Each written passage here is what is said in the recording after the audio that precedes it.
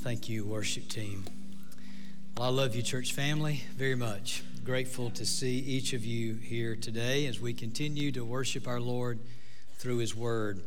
This morning, we're going to begin a series in the book of Hebrews. So before I lead us in prayer, let me just ask you and encourage you this week to just read through the book of Hebrews. Do so several times, if you will, and just spend some time reflecting on this book. I believe we're going to be able to finish this up with some breaks along the way, probably in January. And so I've also told you that if the Spirit of God impresses upon my heart another subject for a week, then we're going to go to that subject for a week and we'll deal with that. And we may have to go into February if that's the case. So we'll just do as the Lord leads in this situation. But I just pray that God will speak to us in a very mighty way as we study this incredible book together. So I'm going to ask you now, if you would, to join me in prayer, and let's ask the Lord to speak to us today in a powerful way. Heavenly Father, dear Heavenly Father, I thank you, Lord, for the day that you have given us. Lord, I'm so thankful for how you moved in the last service. Lord, I pray that you, by the Spirit of God, would drive what is done here in this service. I pray it will not be business as usual. I'm asking for a move of God today. I'm asking you, Lord God, to speak to us, and I pray we respond. I ask you, Lord, in my weakness that you would make me strong. I ask you, Lord, in my inadequacy that you would make me adequate. In my insufficiency, Lord, make me sufficient. Lord, please give me clarity of mind, clarity of speech, liberty in delivery. May I preach with great love. Lord, great conviction, with conciseness, and again, Lord, may it be so clear.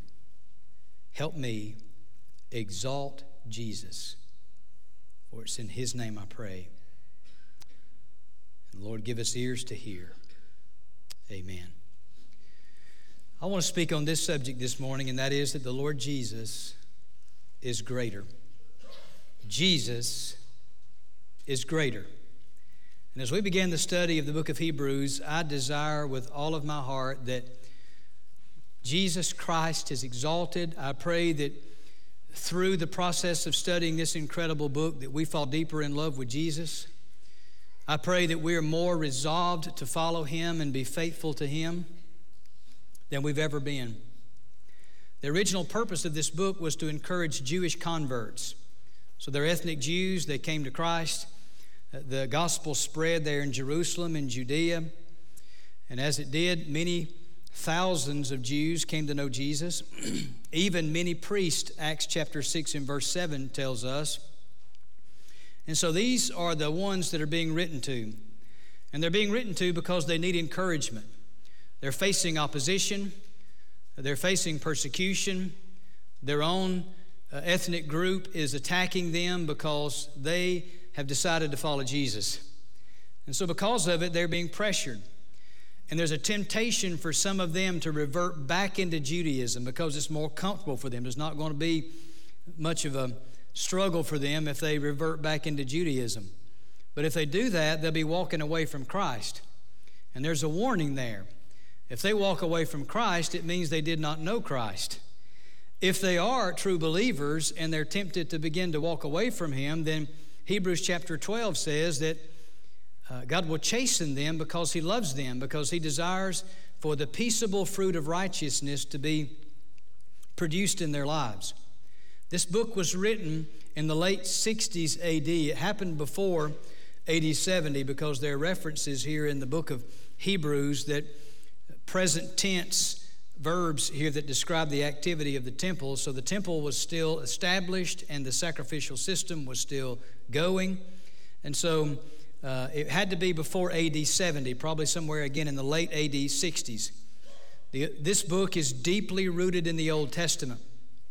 There are 29 quotations in this book out of the Old Testament. There are 53 allusions to the Old Testament in this book. This book is different from most epistles. Now, let me just explain in case there's some who may not know what epistles are. It means simply letter. Books like Ephesians, Philippians, Colossians were all epistles. They're letters written to churches with instruction. They usually start with greetings and end with greetings, and they have instruction in between. Hebrews is different. It ends like an epistle, but it starts and flows like a sermon. We don't really even know who the author of the book of Hebrews is. Some have suggested Paul, others Luke, some Apollos. There have been suggestions that maybe Barnabas, even in recent times, even Priscilla or Aquila might even be those who were involved in writing down the book of Hebrews. But what we do know is, as the early church father Origen says, only God knows who the human author is, but ultimately the author is the Holy Spirit. And he has inspired someone to write this book down. This person has an apostolic connection, because as you get to the end of the book of Hebrews, it talks about the fact that Timothy is about to be released, and this person and Timothy expect to go to where they are and minister to them. So there's an apostolic connection that they have. And so again, it's being written to those who are Jewish converts, and they're being tempted to walk away from the gospel. There's a major warning in this book in a couple of places that if a person walks away from influence of the gospel and they have not received the gospel yet and they walk away from that, then they're in danger of never being able to repent, period. So it's some serious matter within this book. But ultimately, what's being said is that Jesus is better than everything. So Hebrews chapter 1, verses 1 through 3, here is the Word of God. God, who at various times and in various ways spoke in time past to the fathers by the prophets, has in these last days spoken to us by His Son, whom He has appointed heir of all things, through whom also He made the worlds, who being the brightness of His glory and the expressed image of His Son, of His person, and upholding all things by the word of His power, when He had by Himself purged our sins, sat down at the right hand of the Majesty on high. Here's what I want us to get this morning. Jesus is greater than everything or everyone, and therefore we should be faithful to Him. Again, these Hebrew Christians are being tempted to walk away from their faith. They're being tempted to remove themselves from the Christian community. And there's a deep danger in doing this. The richness of this book is incredible. And what I want us to know here today is that Jesus Christ is greater than anyone or anything. He's greater than any possession. He is greater than the praise of this world. He is greater than the pleasures of this world. He is greater than the material things of this world. He is greater than the comfort zones we so love in this world. He is superior over all. So you cannot quit. You cannot back up in your walk with God, but you must move forward with Him. You've got to stay faithful to Him. This book starts off strong, and it says, God, who at various times and in various ways spoke in time past to the fathers by the prophets. And so, right off the bat, the writer of Hebrews establishes the fact that God is real. He exists. But not only does He exist, He also speaks.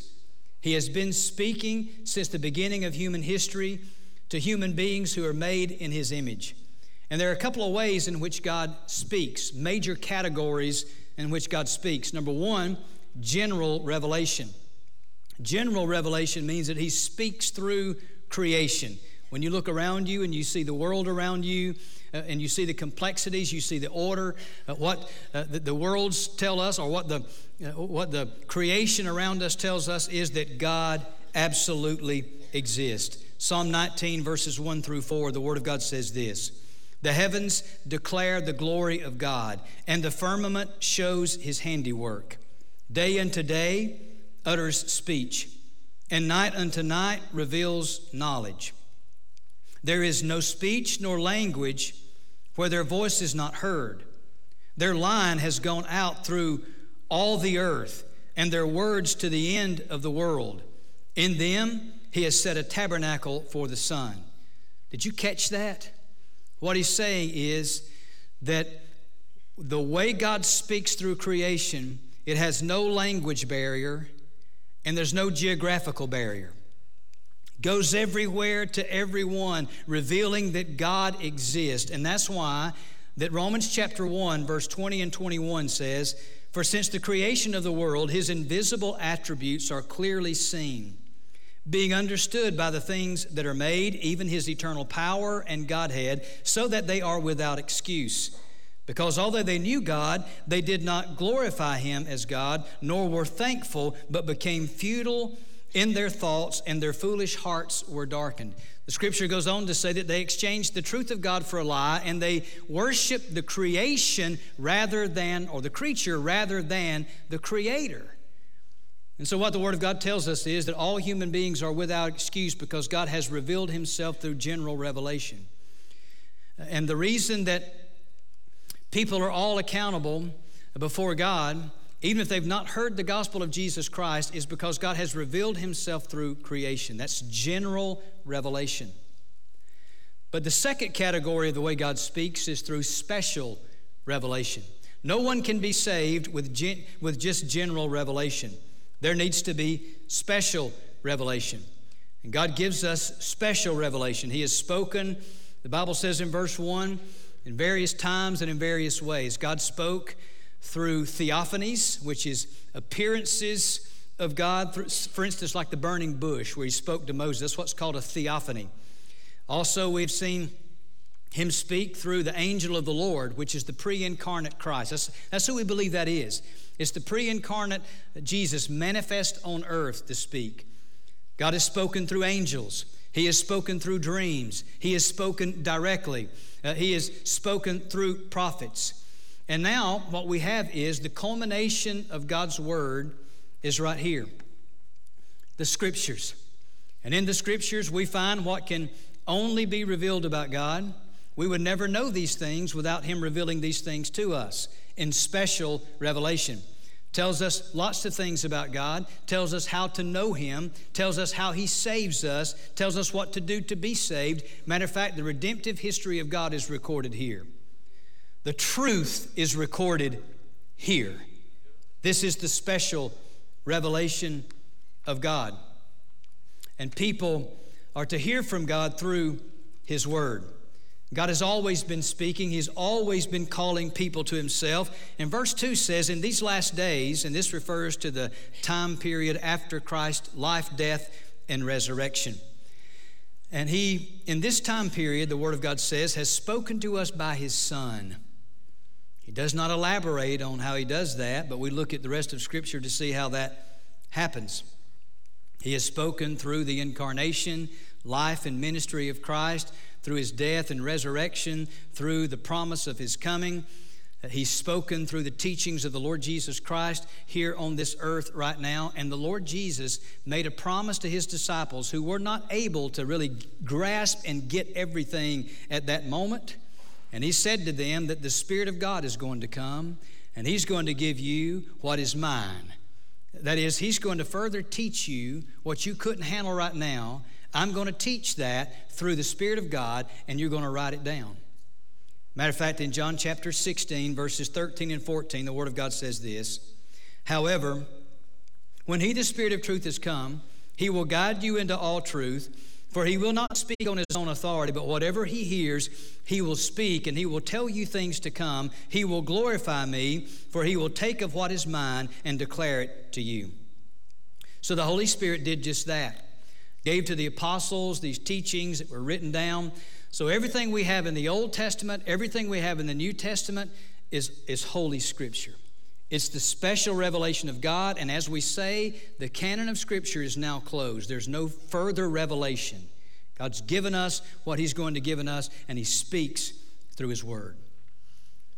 Now in this prologue, these first 3 verses here of Hebrews chapter 1, these 3 verses are one of the 4 major Christological passages given to us in the New Testament. Now, Christology means the study of Christ.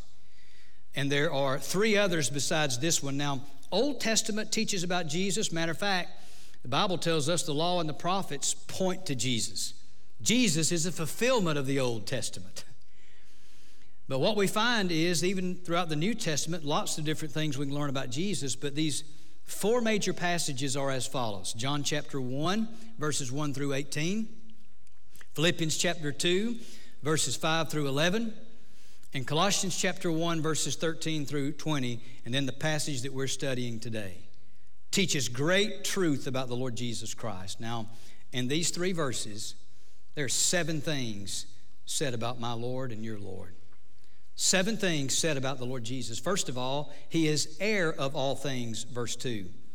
And maybe the writer had Psalm 2 in mind as he was writing this down. But he is saying that Jesus Christ is king and He is the rightful heir and ruler of all things. Now, He is absolute king and He's reigning from heaven right now, but not all things on earth are put into subjection to Him the way they will be one day. And Hebrews chapter 2, verse 8 kind of alludes to that in this very book that we're studying. But right now we understand that He's reigning from heaven, but one day He will come and He will consummate His kingdom at a future date. Right now, Satan is given permission to influence the world. 1 John chapter 5, verse 19, and 2 Corinthians chapter 4 and verse 4. One day Jesus will return, the rightful and righteous heir of all things, and He will punish the wicked. He will eradicate all evil. He will set up His rule and reign. He has clearly won. There was never a doubt. Satan never had a chance to begin with. But what is very clear on the cross of Calvary is that our enemy, even though he is like a roaring lion right now, he is a defeated lion.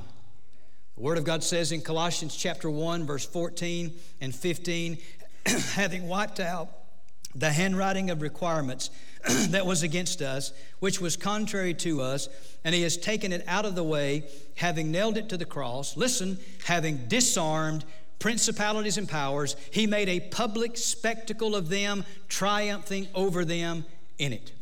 The devil has certain permission now to deceive and to work in the world. Ephesians chapter 2 and verse 2 alludes to this, but he is not sovereign, Satan isn't, but Jesus is. And he will squelch the work of the enemy. The Word of God teaches us in 1 John chapter 3 and verse 8 that he came to destroy the works of the devil. Satan will not inherit this world. Jesus will inherit this world. There was a day when the Lord Jesus was facing temptation. He had been a long fast, and Satan came to tempt Him. And at one point, Satan showed him the kingdoms of the world and their glory and said, if you'll fall down and worship me, I'll give all this to you. It wasn't his to give. That's how deceived and prideful the enemy is. But the Lord Jesus, knowing all those things, said to him, away with you, Satan. For it is written, you shall worship the Lord your God, and Him only shall you serve, in Matthew chapter 4, verses 8 through 10. And Jesus submitted to the Father, and He did the holy work of the cross. And He died, and He was buried, and that He rose again to be our justifier. And He is the one who inherits the world. So let me just tell you something. If you don't follow Jesus and you follow the world, you're going to lose. You're going to lose.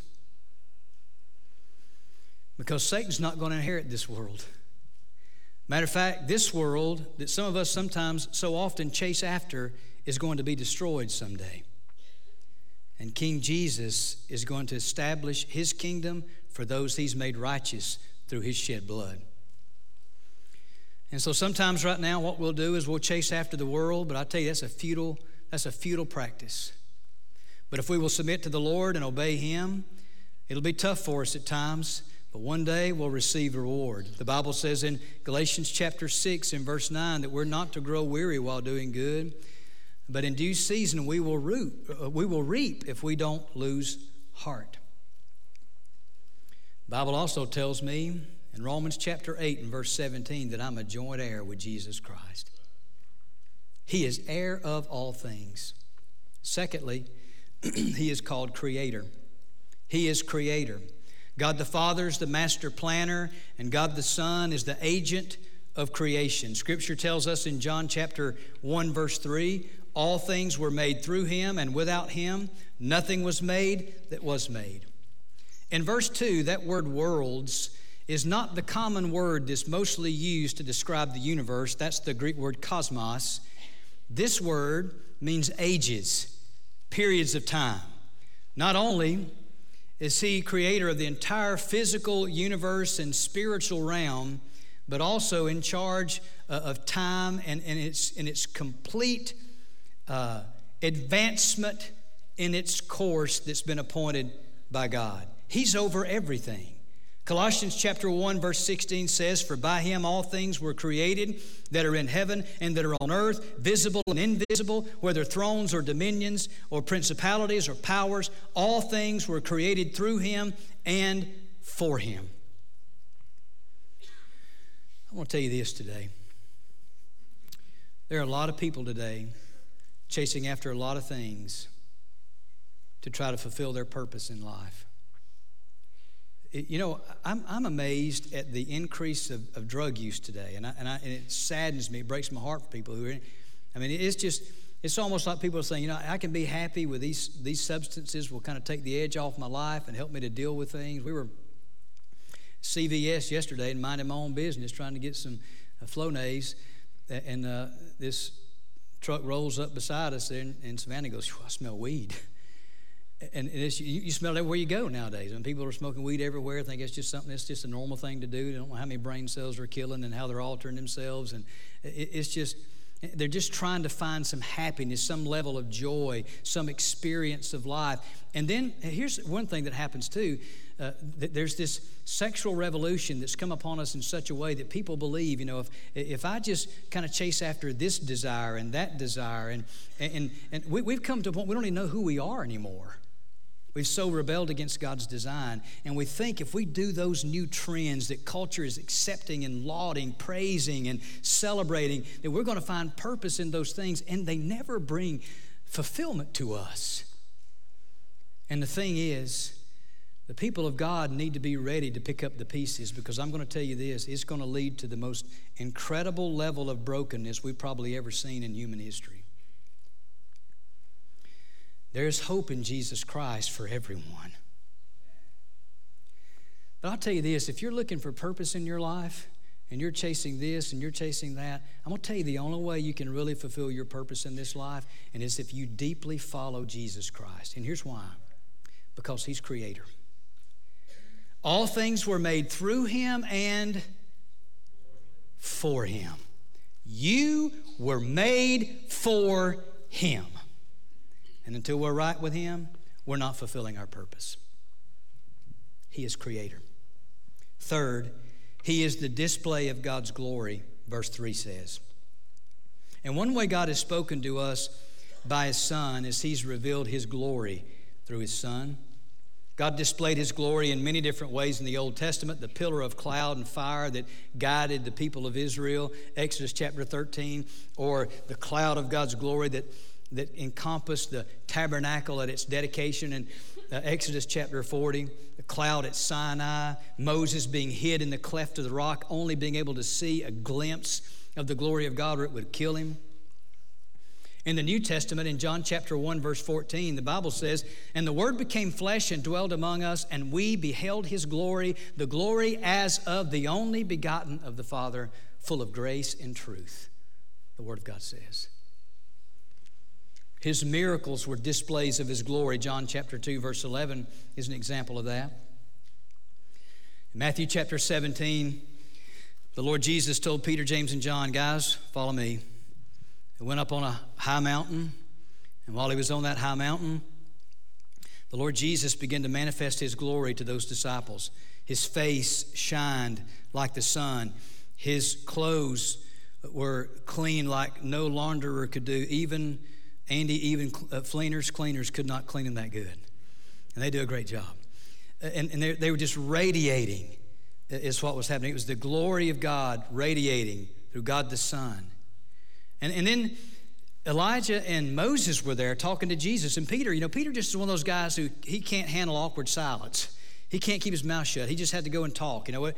I'm going to build a hut for you, and all this kind of stuff. And so he's going to do all that. And all of a sudden, this bright cloud overshadows them, and a voice from that cloud says, "This is my beloved Son, in whom I am well pleased. Hear him."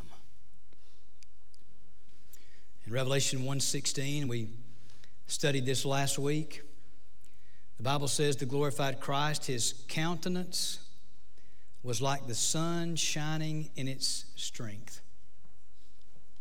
In Hebrews chapter 1, verse 3, the scripture says, "Who is the brightness of his glory." That word brightness means to radiate and burst forth like the sunrise dispels darkness.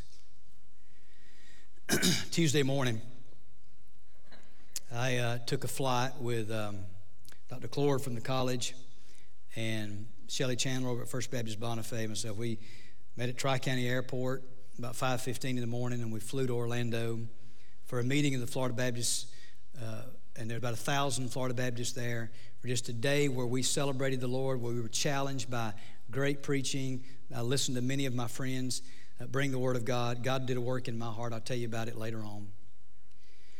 And then we, flew back that afternoon. But as we were going Tuesday morning, it was dark when we took off.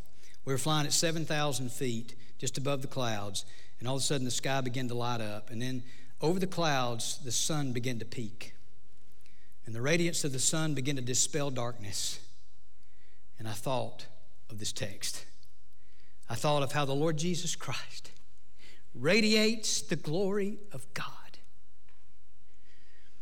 Listen, I don't care who you are.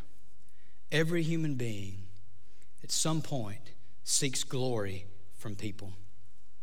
We seek glory. We seek the praise of people. That's why many in our younger generation are struggling so, because we're seeking for so much affirmation on social media.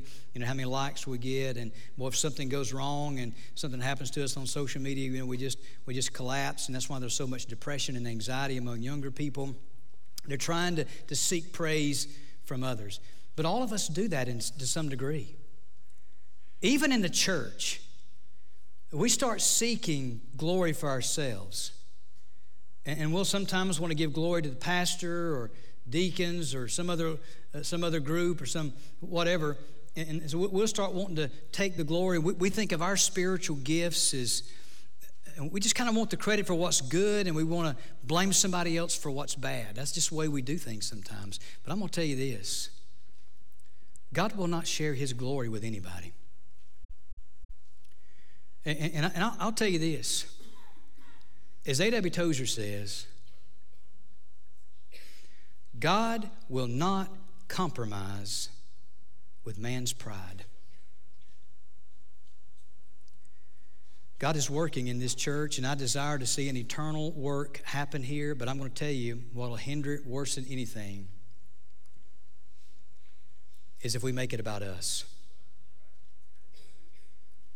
If we will glorify God and we make it all about him, giving him all the praise and all the glory, he will work through us in ways we never imagined. Tozer said, the glory can belong only to God. If we take the glory, God is being frustrated in the church. The best way to live your life right now is to live your life to glorify God, not to gratify yourself, not to glorify yourself, not to seek the praise of people, but it's to glorify God. That's how we're meant to live. That's the purpose of every Christian, is to glorify him. Fourth thing is, our Lord is described as being the expressed image of the person of God. The word image there means exact likeness, like a die that would stamp a coin or a seal that would press into wax to leave the image of that seal in that wax. You've heard this before. Boy, he's the spitting image of his daddy. He may look like his daddy. He may act like his daddy a whole lot, but the fact is, he's not really his daddy, is he? Half his DNA comes from his mama, thank the Lord. But what this word means is an exact representation, Jesus Christ exactly represents God. When you see Jesus, you see God. When you study Him, you see the attributes of God. You see the actions of God. And that's why no one can know the true God if they deny the Son. 1 John chapter 2, verse 23 says that. But not only is He the exact image, He's also, number 5, He is the sustainer. Verse 3, upholding all things by the word of His power. The original Greek here communicates that He carries all things continually along. Not only does He create the universe, not only does He sustain it, as Colossians chapter 1, verse 17 says, He is before all things, and in Him all things consist or hold together. He also moves it along to its ordained conclusion. That's what Jesus does. Hey, y'all with me? Listen. If He can create the universe, hold it together, move it along to its conclusion, He can handle what you and I face. He can handle our messes. He can handle our tribulations. He can handle our heartaches. What we ought to do is lay them at the feet of Jesus. Cast our cares upon the one who cares for us. He is the sustainer of the universe. He's my sustainer this morning. He's my sustainer. I praise Him for that. But I want you to notice the 6th thing here. He's our Savior. When He had by Himself purged our sins, cleansed our sins. It was His holy work of a holy life and a substitutionary death and a glorious resurrection that made it possible for me to be forgiven and cleansed. I was an absolute vile sinner on my way to an eternal hell, but God broke through my life. Jesus purged me of sin, pulled me out of the mire of it, cleaned me up, gave me a new robe. He gave me a new name. He made me a new creation. He adopted me into the family of God and sealed me the promise that I'm His forever. He purged me of my sins. Do you know there's a lot of people around us in this region that are in desperate need of Jesus? And while the church sits around many times in many places and twiddles their thumbs and fights among themselves and does all kinds of things, the world around them that's hopeless and broken is dying at an alarming rate and slipping off to an eternal damnation where they'll be forever and ever. And while the church is consumed with so much junk, our job is to be the light of the world. That's what Jesus said.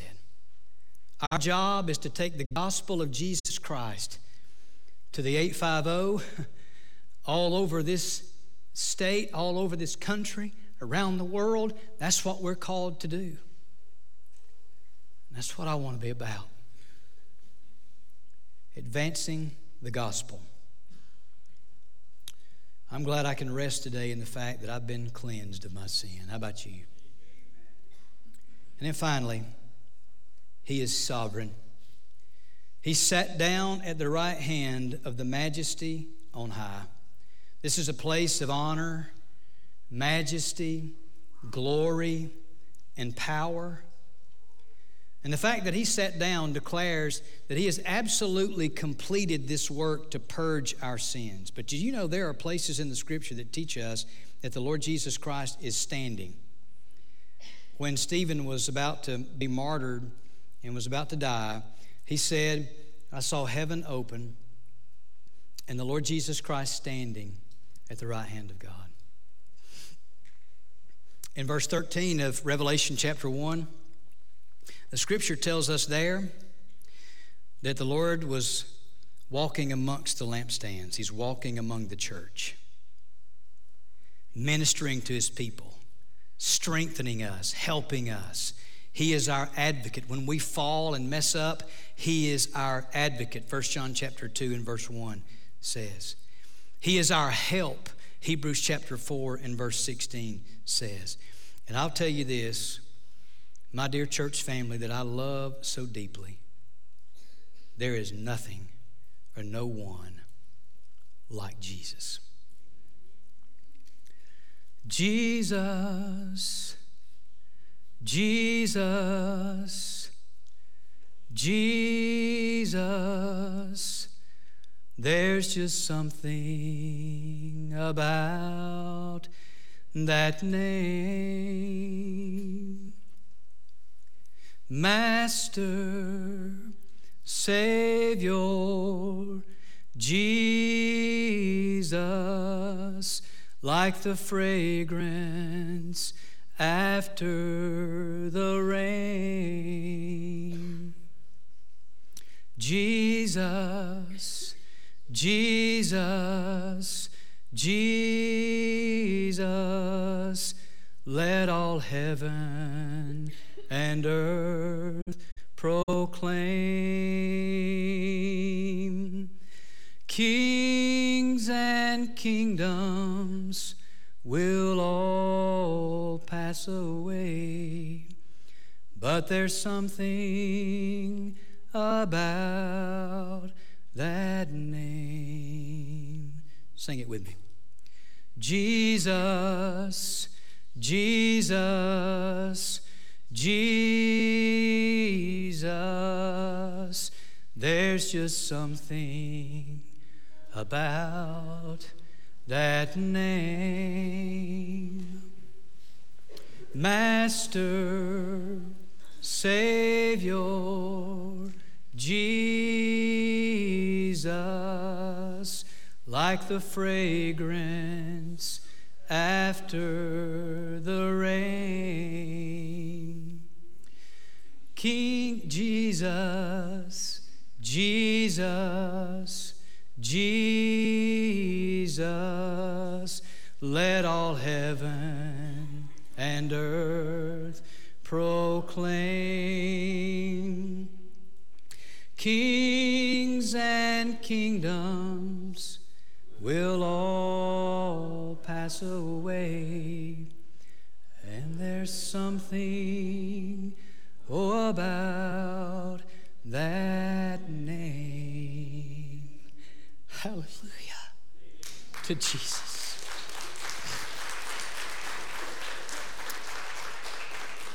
I have walked with Him some 30 plus years, and I have found Him to always be faithful. And I'm grateful for Him, and I want to serve Him, and I want us to serve Him, and I want us to proclaim Him, because that's exactly what He wants. And maybe today you would say in your life, I've just simply not been serving Him. I have been distracted by so many things. It's led me down so many different paths. But today I want to ask Him to forgive me, and I want to get back on track, serving and living to please my Lord. And maybe you've got a massive burden on your life today that you've been trying to carry around. Why don't you take that thing and lay it at the feet of the sustainer of the universe and let Him handle it? Or maybe you're just trying to find your purpose. Well, I'm going to tell you where your purpose is. Your purpose is in following Jesus. So follow Him. And for those in this room today who have never called upon Jesus to be Lord and Savior, and you know it because your life has never changed. You're still living this. Oh, you've gone through all the motions, maybe some of you, but you've never changed. You're still the same you were many years ago. It's because He didn't save you, because you really didn't repent. But if today you will admit that you're a sinner and that it's alienated you from Him, and you believe that Jesus did die for your sin and rose again, if you call on Him today, He will save you. He will change your life forever, and you will be different. You'll be a different person. So I'm going to pray. And however God's speaking, to hit this altar and pray and get things right with God, or confess Him as your Lord and Savior, be a member of the church, whatever, let's obey Him. Father, I'm thankful for Jesus. Thank you for saving me. Help me, Lord, to live each day the way you want me to please you, to give you glory, to fulfill the purpose you have for me. Lord, right now I pray you'll do something only you can do. And may the Spirit of God drive this time. And may we just get right with you and lay things at your feet, and may folks be saved today. So I'm just praying right now for you to have your way. All glory is yours. In Jesus' name, amen.